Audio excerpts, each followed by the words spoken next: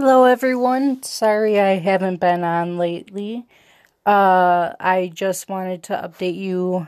Last week was a hell of a week for me, and uh, not doing that so well. I did get diagnosed with possibly being bipolar. I will get an official diagnosis next month when I see my psychiatrist.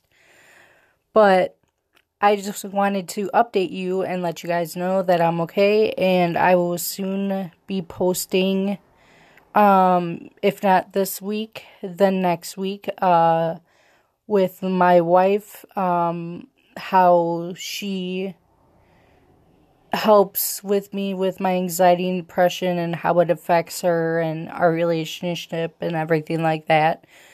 But if it's not this week, I will be posting something this week. And I did want to let you know, there's a new email if you want to get a hold of me. It is livinganxietyanddepression@gmail.com. That's livinganxietyanddepression@gmail.com. So if you have any questions, comments, concerns, you need someone to talk to, please feel free to email me there, and I will definitely get back to you.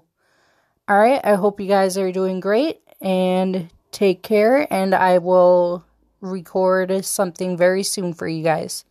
Bye.